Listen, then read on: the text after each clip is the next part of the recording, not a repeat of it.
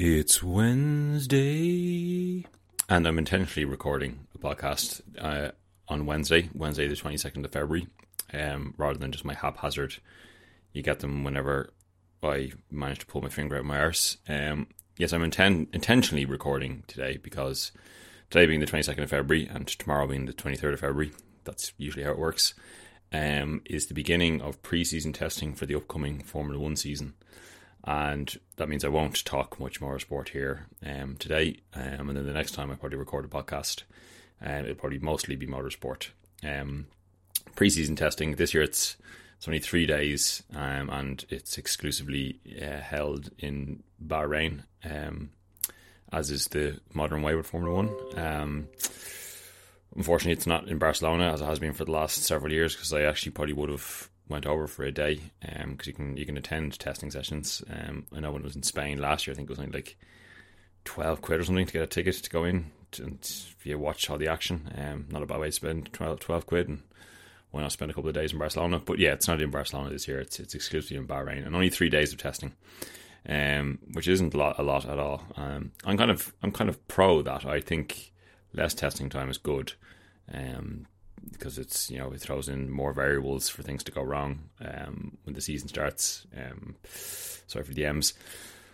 But I won't go on too much about it because I'll talk about it next time. And pre-season testing, it's hard to really take much away from it because you really don't know what way people are running their cars, whether they're sandbagging, what setups they're running in.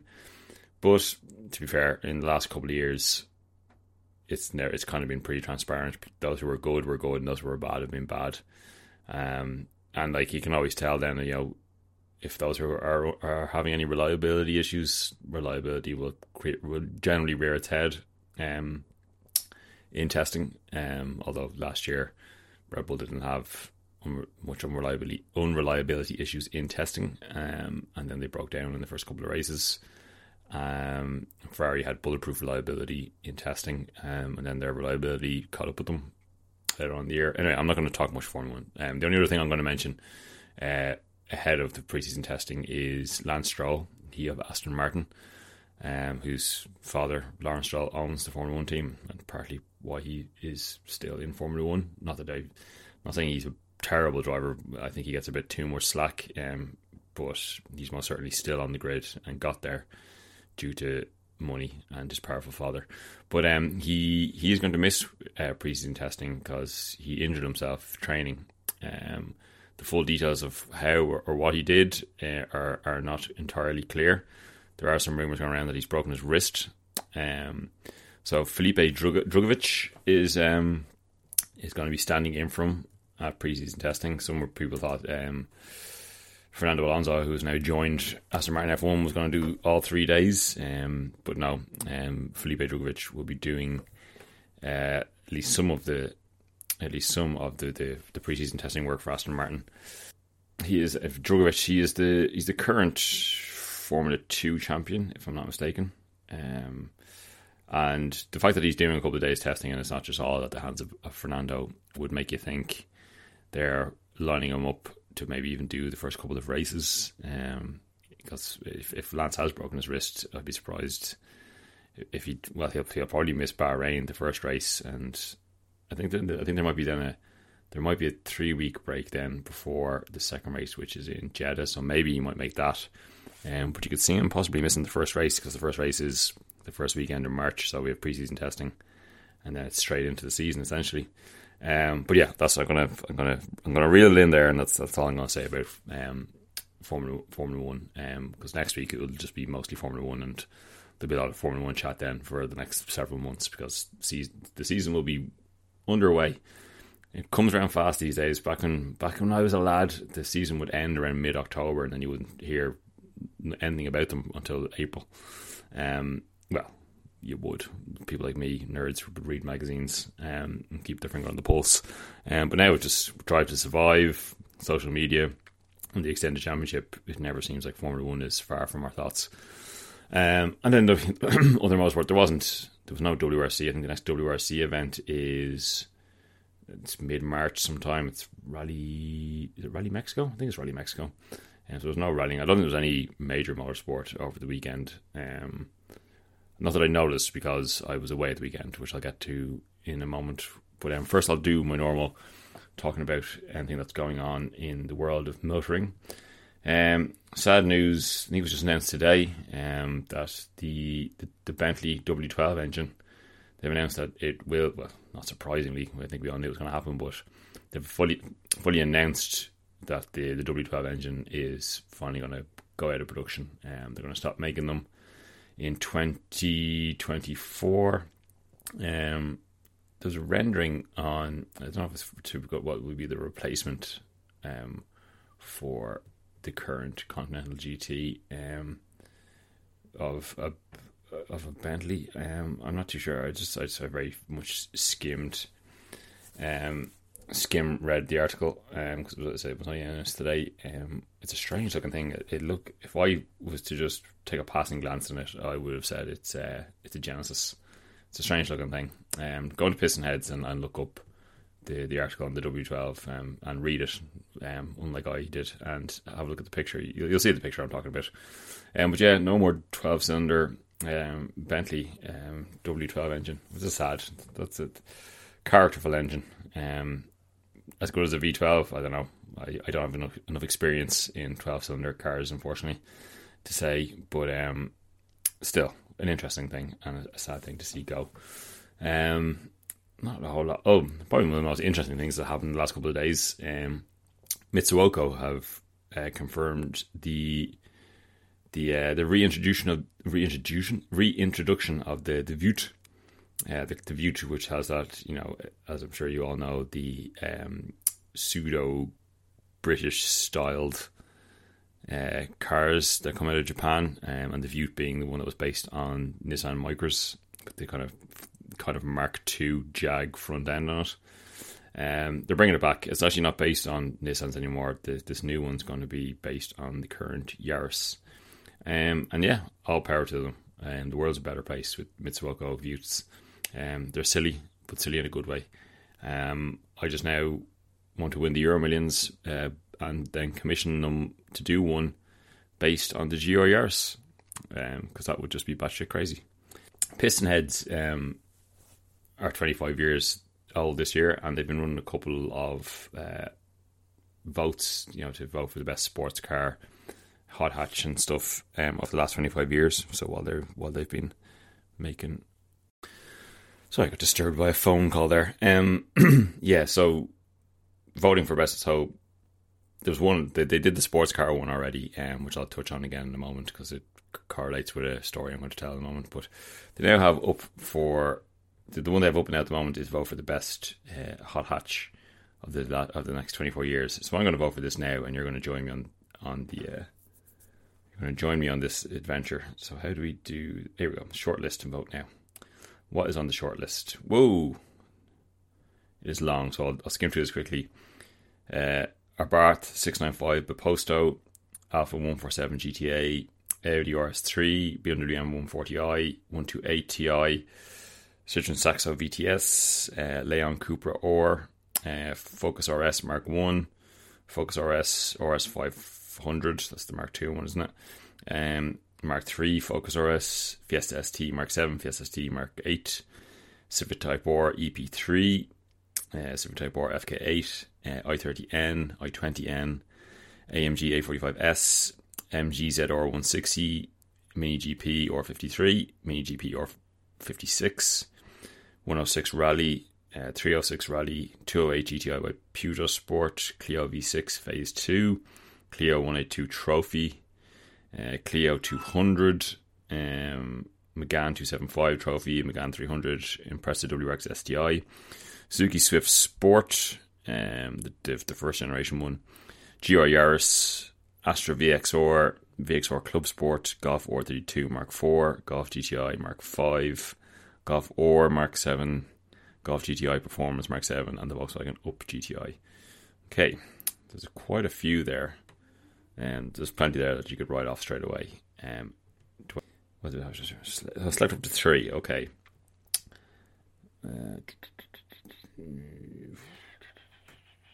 I haven't driven, and I don't think I've driven any of these cars. Well, I have. I've driven one or two of them, but I'm going to have to base all of this voting on.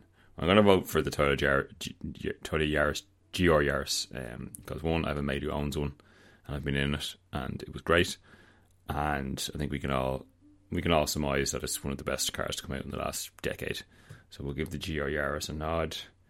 182 trophy, because it's obviously there's been too much praise leaped on that.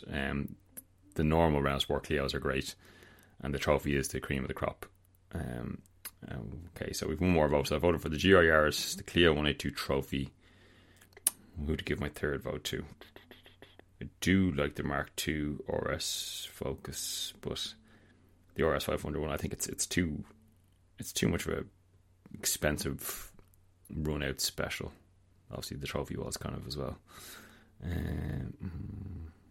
you know what? I'm gonna vote for the Hyundai i30N, because again, which correlates into a story I'm about to tell in a moment. I bought the most recent issue of Evo, and they have a group test between the new Type R, Civic Type R, the i30N, the Audi RS3, and the Mark 8 Golf or 20th anniversary, or whatever it's called.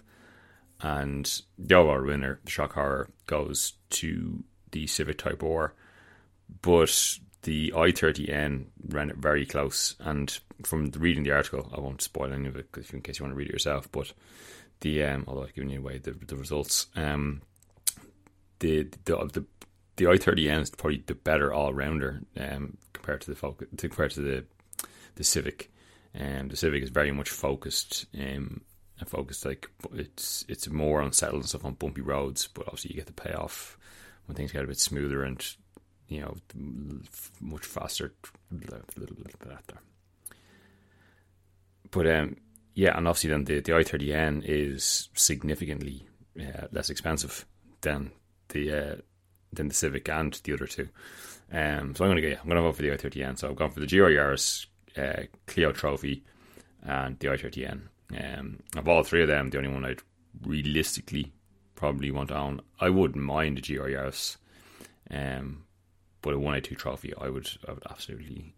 I'd give away my left leg for a 182 trophy, but then I wouldn't be able to operate the clutch, which would kind of defeat the purpose. So submit. I look forward to seeing how that goes. Yeah, that's pretty much all. Hasn't really been a whole lot of motoring news other than that. So the story. Sorry, jeez, I'm fucking knocked off my microphone. The story I was alluding to. So weekend just gone. If you follow me on social media, you'll notice I was in Stuttgart, and I went to Stuttgart to visit the home of Porsche and Mercedes.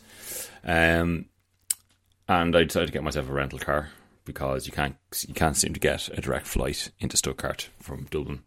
So I flew into Frankfurt, got myself a rental car, and so I'd drive to my hotel in Stuttgart. And I decided, I'll go a little, I won't say all out, it wasn't particularly expensive, but, rather than just going for the cheapest option, which I tend to do, because I kind of like that. The cheapest option gets you a small little hatchback that you can just thrash, which is fun in itself. But I decided I'd rent myself a Mazda MX-5 or similar, and to my surprise, when I got to the rental desk, I actually got myself an MX-5.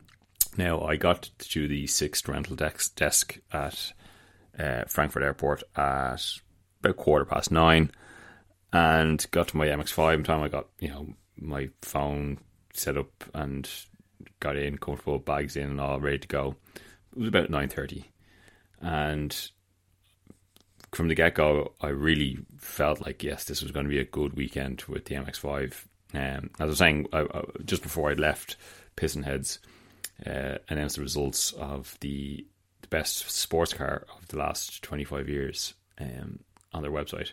Now, the ND MX-5 didn't win, but that went to the Lotus Elise, the first generation Lotus Elise. But the ND MX-5 came 5th.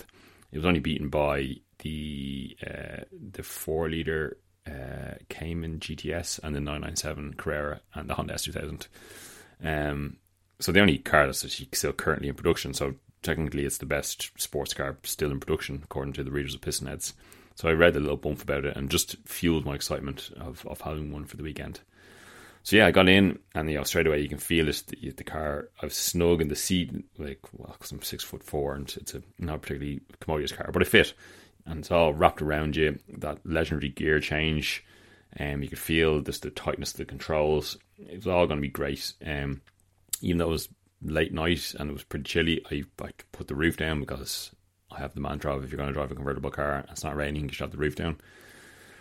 And then 30 minutes into my 2-hour journey, the tyre pressure monitor light came on. I was like, that's not great. I'll pull in at the next petrol station and investigate that. But before I even had a chance to do that, the rear end got really squirrely.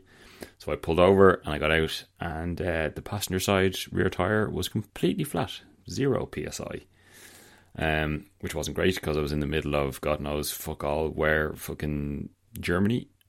So I rang the 6th assistance number, and the guy who answered spoke English, which is great, because I'm a Luddite and I don't speak German, or a Philistine I should say, rather than a Luddite.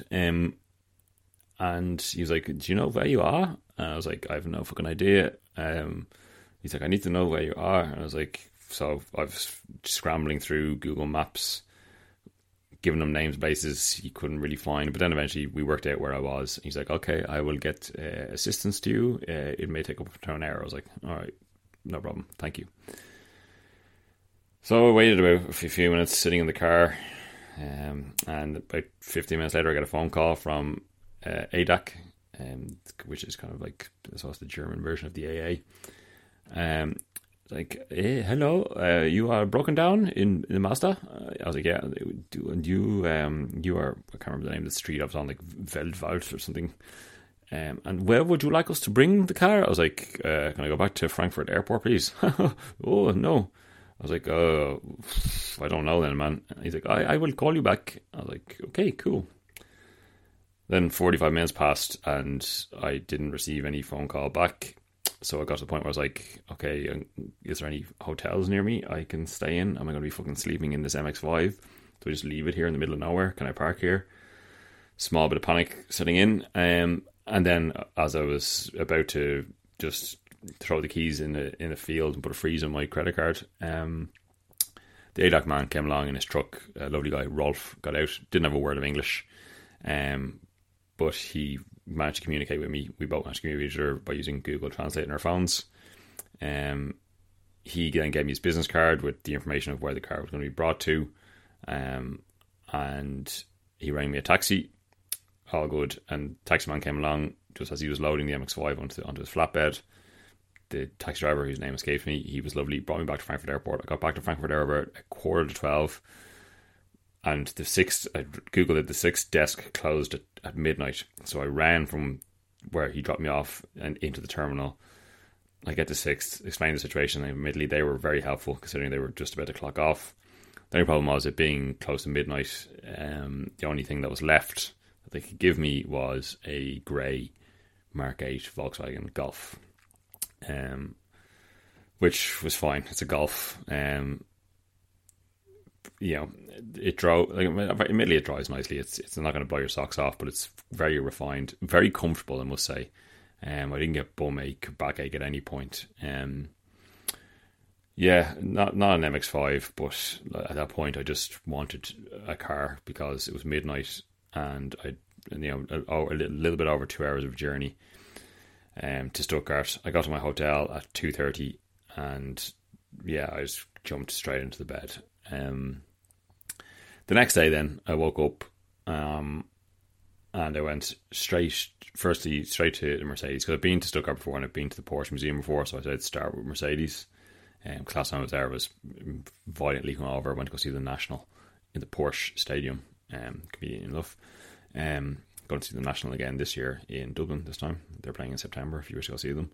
But I did go into Porsche, steaming hungover, and it was enjoyable, but I was hanging and I was sweating. So I decided, yes, I will return. And they rotate the cars in there quite often as well, so there's no harm. It's one of those things, you could do it once a year and still enjoy it. But anyway, I went to Mercedes first. I'd never been. Got there. 9 o'clock.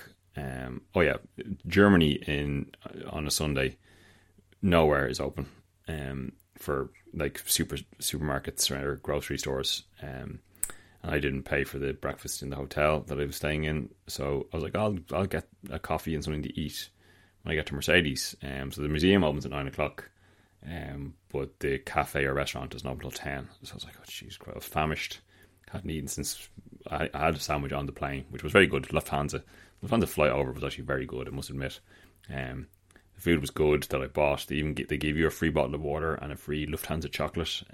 It being a late flight to a non-destination city, I had a whole row to myself, and we were up and down for days before I even knew it. But yeah, so I hadn't eaten since the sandwich I had on the Lufthansa flight. I didn't really feel like standing around for an hour, so I said, fuck, I'll just go and I'll do the trip around the museum and eat afterwards, which was fine. My hunger kind of evaporated as I got distracted by the cars. So it's a wonderful, wonderful museum. You start at the top and kind of spiral down, and it goes down chronologically from the very early days, from the beginning, from before when they just started making their static engines all the way up to modern day. Loads of heritage motorsport cars, road cars. It's a beautiful, it's a beautiful building. There's loads of interesting things. There's kind of like little side art bits and stuff like that. So even if you weren't a car person or you had a non-car person with you, they would definitely get some enjoyment out of it. Yeah, it's fascinating. It's just there's so much good stuff on display. The building is beautiful. It's kind of Art Deco, has cool like retro futuristic lifts in it to go up and down. Yeah, I'd highly recommend going to the Mercedes Museum. Sundays because obviously there's hardly any shops open.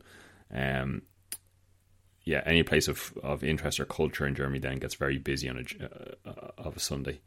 In Germany, I don't know if that sentence came out right. So I got there early, so I kind of beat the crowds. But as I was leaving, it was really starting to get busy. So then I left. I had my lunch in the Mercedes museum, which was I had a salmon bagel, which was lovely, and a coffee. You can park there in the multi-story car park, charge you by the hour. I think I paid $8.50 for the whole time I was there. Then I drove straight over to Porsche. You can park there as well, but if you go to the museum and do the tour, not the guided tour, if you go to enter the museum and park in their car park, it's €4 to park your car there, and you can stay there as long as you want. So yeah, I had another coffee, and then I went on the tour around Porsche, and I really, really took it in this time because I wasn't hungover, and it was very busy, it was middle of the day and being a Sunday in Germany. But I really took it in. I really soaked up every single car on display, and again, so much heritage in the Porsche Museum. They start from the beginning and then go all the way through modern day, and you can there's no barriers or anything. You can get right up and close to the cars. Like I was right up against the what was the name of the Porsche, the Formula 1 car? The 804, which Dan Gurney drove. I think he won the French Grand Prix. Was it 1962? I think it was. Like a dainty, lovely little Formula 1 car, cigar shaped Formula 1 car in silver. That was the German racing colour of the time. So small, and compact, and it's just a chassis and an engine and some spindly suspension essentially. A flat 8 engine, and it's just like I literally had my head in the cockpit, and it's where Dan Gurney sat and drove the car. It's just fascinating. You can get up right up to the Can-Am cars, the 907s, the 917s. Brilliant. Just concept cars, specials. Again, if you've never been, I highly suggest you go. They're both worth a visit. They're both excellent museums. Worth the trip. You know what I mean? And Stuttgart's a nice city as well, I must say. Most of it was leveled, obviously, in the war. It's nice. It's a very kind of very, very Germanic, very kind of Bavarian town, even though it's not Bavaria. Yeah, go to Stuttgart, go to the museums, they're great. That evening then, I decided to have a few beers, because when in Germany, you should probably drink some beer. First time I drank, I decided to take a break after Christmas, because it was hectic. So I hadn't drank in 6 weeks, but when in Germany. And then, so I had a few beers, and then when I got back to my hotel room, I did the stupid thing of bidding on a Saab, a first gen Saab 9.3. That's up for sale. And last I checked, I haven't got any notifications since. I should probably double check. I was the highest bidder on this Saab, which I really don't want because it's an red automatic Saab 9.3 with spurious hubcaps on the rear. The temperature gauge doesn't work, and I think it said there's a bracket missing from like the steering rack or something. Let me see if I'm still the highest bidder. Bollocks, I am. Yeah, I put a bid on of €337. There's still 4 days left on it, but I fear I'm going to end up with a Saab that I don't want. What was this bit they said was broken on it? Steering rack mounting broken under servo. Hopefully someone outbids me. 92,000 miles, and the engine and gearbox are apparently in good condition. And the NC just out since December. 2-litre S.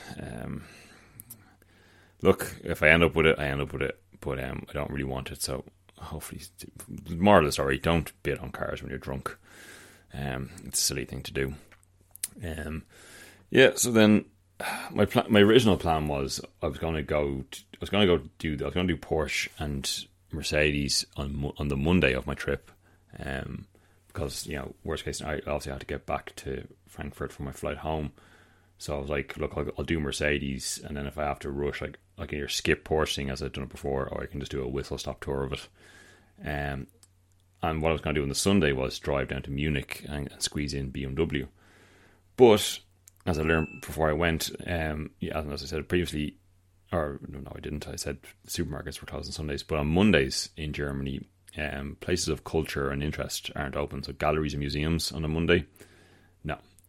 So I my flight home wasn't until I think 9:30 was the time it was due to fly out at. But so I didn't have to be in the airport till whatever, like 7:30 at the earliest. So I woke up on the Monday morning and the sun was split in the sky. It was a beautiful day. So I decided I would take the scenic route back from Stuttgart to Frankfurt, and it was beautiful, absolutely beautiful. So I went into Google Maps, just said avoid motorways. So it just took me through these endless little German towns, and then just through this beautiful wooded mountaintops and rolling hills.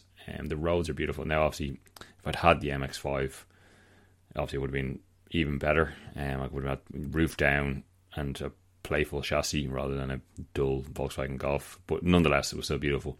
It just only highlighted the issue that I don't have a car at the moment, and I really want one, because what I did have to get to an airport, I wasn't in any rush, and it was just a lovely drive. There's a lot of very interesting cars on the side of the road going through rural Germany that just have shrubbery growing out of them. And there was lots of interesting stuff that I drove by. I couldn't stop for them all, because I wouldn't have made my flight. But yeah, I suggested I would go to Germany, rent a nice car, go see the museums, and then take a scenic drive, because it is absolutely beautiful. Now, obviously, the weather complemented it, but either way, it was just brilliant. So I made it back. Although trying to get to the rental car drop off at Frankfurt Airport was a bit of a nightmare. They're doing construction. Oh, this is where I was mainly going to come into it. The Mark 8 Golf, or this whole current generation of Volkswagens, the MMI system, the flat screen, the touch screen and infotainment comes in for a lot of heat, and I hadn't really experienced it much myself, so I was interested to see how it would go. Now, for starters, the interior, the Mark 7 Golf is going to go down as a high point in VW's history, because the Mark 8, in comparison, doesn't look as well. The interior, well, it's comfortable and it's nice in all the right places. The steering wheel was leather lined and stitched and everything. But for night driving, the whole thing is lit up. You've got a digital dash. You've got the digital or the touch screen. Loads of buttons on the steering wheel, which I kept hitting. I kept turning on the heated steering wheel by mistake, which is really annoying. And the lane assist on it as well turns on every time you turn off the car, and you have to turn off the lane assist because that is aggressive as fuck. So it's all lit up. It's just a sea of lights, which gets really tiring when you're on a nighttime drive. But the only part that isn't lit up are the stupid touch sensitive controls for the heating and the volume. Well, you can adjust the volume on the steering, which ground, but the heat controls, you can't see them in the middle of the night. So like everything's lit up except those. There's hardly any physical buttons other than the ones on the steering wheel, but even those have been replaced, I think, in newer versions. So it's probably one of the last Golfs to have physical buttons on the steering wheel. But with the MMI system itself, now when I first got in it, and I was just wanted to get to my hotel at that point after my disaster with the rental car, that was the only time that not the only time. When I tried to get to my hotel, when I got into it and connected my phone at first, it took a while for it to sync the Android Auto to my phone, which was kind of annoying. But like when young teenage lovers connect for the first time, it was just a little bit slow and awkward. But eventually, everything worked out for the best. And then after that, it was pretty faultless. It worked fine. I was able to get around Stuttgart with it. No fault. My music would play, my podcast would play, the sat nav would work brilliantly. It was perfect. So yeah, I got to Frankfurt a little bit early. So I had a little wander around Frankfurt City because I'd never been there before. Really nice city, real kind of very, very modern. Again, would have been leveled in the war. Those are really great modern architecture. I only had like an hour and a half or so to wander around, but what I saw was great. Grand, got back to the car. Right, let's get to the airport. And this was the only time in the 3 days I had the Volkswagen Golf that the fucking infotainment shit the bed. And talk about poor timing, like, because I didn't know how to get from Frankfurt City Centre to the airport, and because my phone was connecting to the Android Auto, but the screen just came up loading settings, and it just kept doing that. So the only way to actually turn off. So you turn off the car, the screen stays on. You have to open the door for the whole car to shut down. Open the door, close it, leave it for 10 minutes, close it, nothing. It's the same thing would happen on the screen. And yeah, so because the phone's connected to Android Auto, I can't access Google Maps then on my phone because it thinks like, oh, well, you can't be using your phone while you're driving. Like, for fuck's sake. Now, thankfully, I have Waze on my phone as well. So Waze got me there. But of all the times for the fucking things to fucking crash and freeze was when I really needed it. So I thought it was grand. I was going to say, look, I think people are overreacting, but when I really needed it, it shit the bed. But anyway, Waze kind of got me to the terminal. It took 3 attempts of lapping the fucking airport before I actually found the fucking thing. Thankfully, as I always do, I left some buffer space, so it was grand. I was fine. I got there. And flew home, and everything was fine and great. I got to bed. I must stop doing that, but I'd like to get value for my money. I booked the latest flight home, and then I was in work yesterday morning. So I got to bed at, I think it was 1 a.m, and I was back up for work at 5. So that's why this is nonsensical, because I'm trying to catch up on my sleep. And I've been rambling like a madman, more so than usual. And I will try and improve the quality of these podcasts. I'm constantly doing them after work. It's hard to find free time. So yeah, that was my trip. I'm sure you've seen all the photos I put up on Instagram. The next trip I'm going to go on will be more relaxing, but I will try and make a car. Well, I am booked to go to the Festival of the Unexceptional, which I'm really looking forward to. I have a rental car for that, a Toyota Aygo. Hopefully that goes plain sailing. I have terrible luck with rental cars. The time before this, the first mistake was I rented a car through Ryanair, which is a mistake. The company I went through, the company they gave me, I should say, was a company called Rental Car by Sicily, which sounds like a mob front in itself. The rental car experience itself was fine, but then they just kept continually debiting money out of my account for weeks, which I eventually got almost all of it back, although there's still 130 quid that I don't think I'll ever see again. And then the time before that, I rented a little i10 from Stansted Airport in London. Great little car for London. Again, the rental car experience itself was fine, But like the time here now in Germany, trying to find the place to drop the rental cars back to was almost nigh impossible. Sat-nav wouldn't get me there. It just kept bringing me to an underpass. Until I eventually found it by talking to a member of staff, and he was like, yeah, this happens to everybody. Here's the directions. But it took me so long to find it. I was rushing for my flight. So I dropped the car off, jumped out, and just ran to the terminal. And it's only when I got through security did I realise I'd left my DSLR camera in the boot. I contacted them. They said they couldn't find it. I've never seen that again. So hopefully my next rental car experience will be less stressful. Right, I'm going to start wrapping up now because I've been rambling like a madman. How long have I been talking for?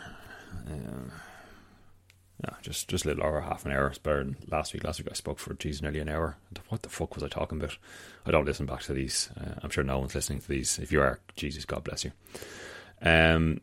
So as I always do, I will round up with some things of the week as I do.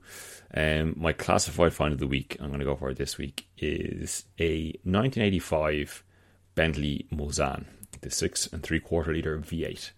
140,000 miles. The pictures is it in Dublin? Yeah, it's in Dublin. The pictures show a very well presented car. I'm going to assume it's black. I'm colourblind. Yeah, a very well presented car. Well, I'll read the ad description for you. For a change, I actually have information in front of me. Then, as you probably noticed, there's me typing away in the background. 1985, 130,000 miles, nice and presentable condition throughout, runs and dries well, has never failed to start. All these refinement, blah blah blah. It was in very reliable daily use. It's been parked up since Christmas. 4 new tyres last year. 40 years old, so it's looking at perfect. It's not a concourse car, but it seems like you could use it as a daily driver if you wanted to daily drive a Bentley. The only reason I bring this up is because it was up for originally for $5,500. He's dropped the price down to $4,500. That's a lot of car for the money. I could buy that. I know I shouldn't. It'd be a brave man to buy an old 80s Bentley, but $4,500 for what looks like a very present. It's not like I know he says it's not perfect, but it's definitely not a shonky Bentley Mulsanne. So yeah, if you want to have a classic Bentley for less than $5,000, there you go. And I'm not gonna lie, I'm gonna save that out and see if it's still there in a couple of weeks. And I might, once I don't win that Saab, fuck that fucking Saab. God, I hope someone outbids me soon enough. My bid's at €337. If someone wants a Saab for €400, please outbid me. It's on Dave Goulding Cars. Dave Goulding, if you're listening to this, which is unlikely, I don't want that Saab. Please help me out. Somebody help me out. I don't want that Saab. So that's my classified find of the week. My song of the week. I'm not going to go. Well, I will pick a song off it, but I'm a bit late to the party with this one. You might be familiar with it, but not that I'm a music snob. I'm not a music snob at all. If you look at my iPod, it's vast and eclectic, and I just love any form of music. But I didn't jump onto Harry Styles, he of One Direction originality. But once I saw that he was winning all the awards, he won the Grammy for Best Album of the Year, and he won the Brit Award as well. I said I better give this a go. And I listened to it over the last few days, and it's a fucking brilliant album. So if you haven't listened to it, or if you were like me and just kind of dismissed Harry Styles, check out his latest album, which the name of escapes me. I know the first song is called... Oh, it's called Harry's House. That's what it's called. The song I'm going to pick off it, just because it's the first one that comes to my mind, Satellites. Give that a go. If you like that, you'll like the rest of the album. Not that Harry Styles any means, but I said, like, if you dismissed him, give it a go. And if you didn't, you probably are like, duh, John. And then, as I always do, I will recommend a YouTube channel, a non-car one this week. I'm going to call it, it's just called Phil Edwards Inc. I think it's his @ on YouTube. He's a very, very, very proficient journalist for Vox. But he has his own little solo YouTube channel. It's relatively new. He has 170,000 subscribers. So get in there and subscribe, because he makes these nice short, very well researched, very well edited, very well put together videos on just these very interesting things about history and pop culture. They're all about 10 minutes or less, and it's very good. So check out Phil Edwards. Right, I'm going to stop rambling now. So yeah, next time you speak to me, we will have gone through pre-season testing for the Formula 1 season. and we will be previewing then the actual season itself. So that's probably what I'll be discussing when I next speak to you, if anyone is listening. If you are listening, thank you, I love you, be safe, be well, and I'll talk to you again soon. Bye.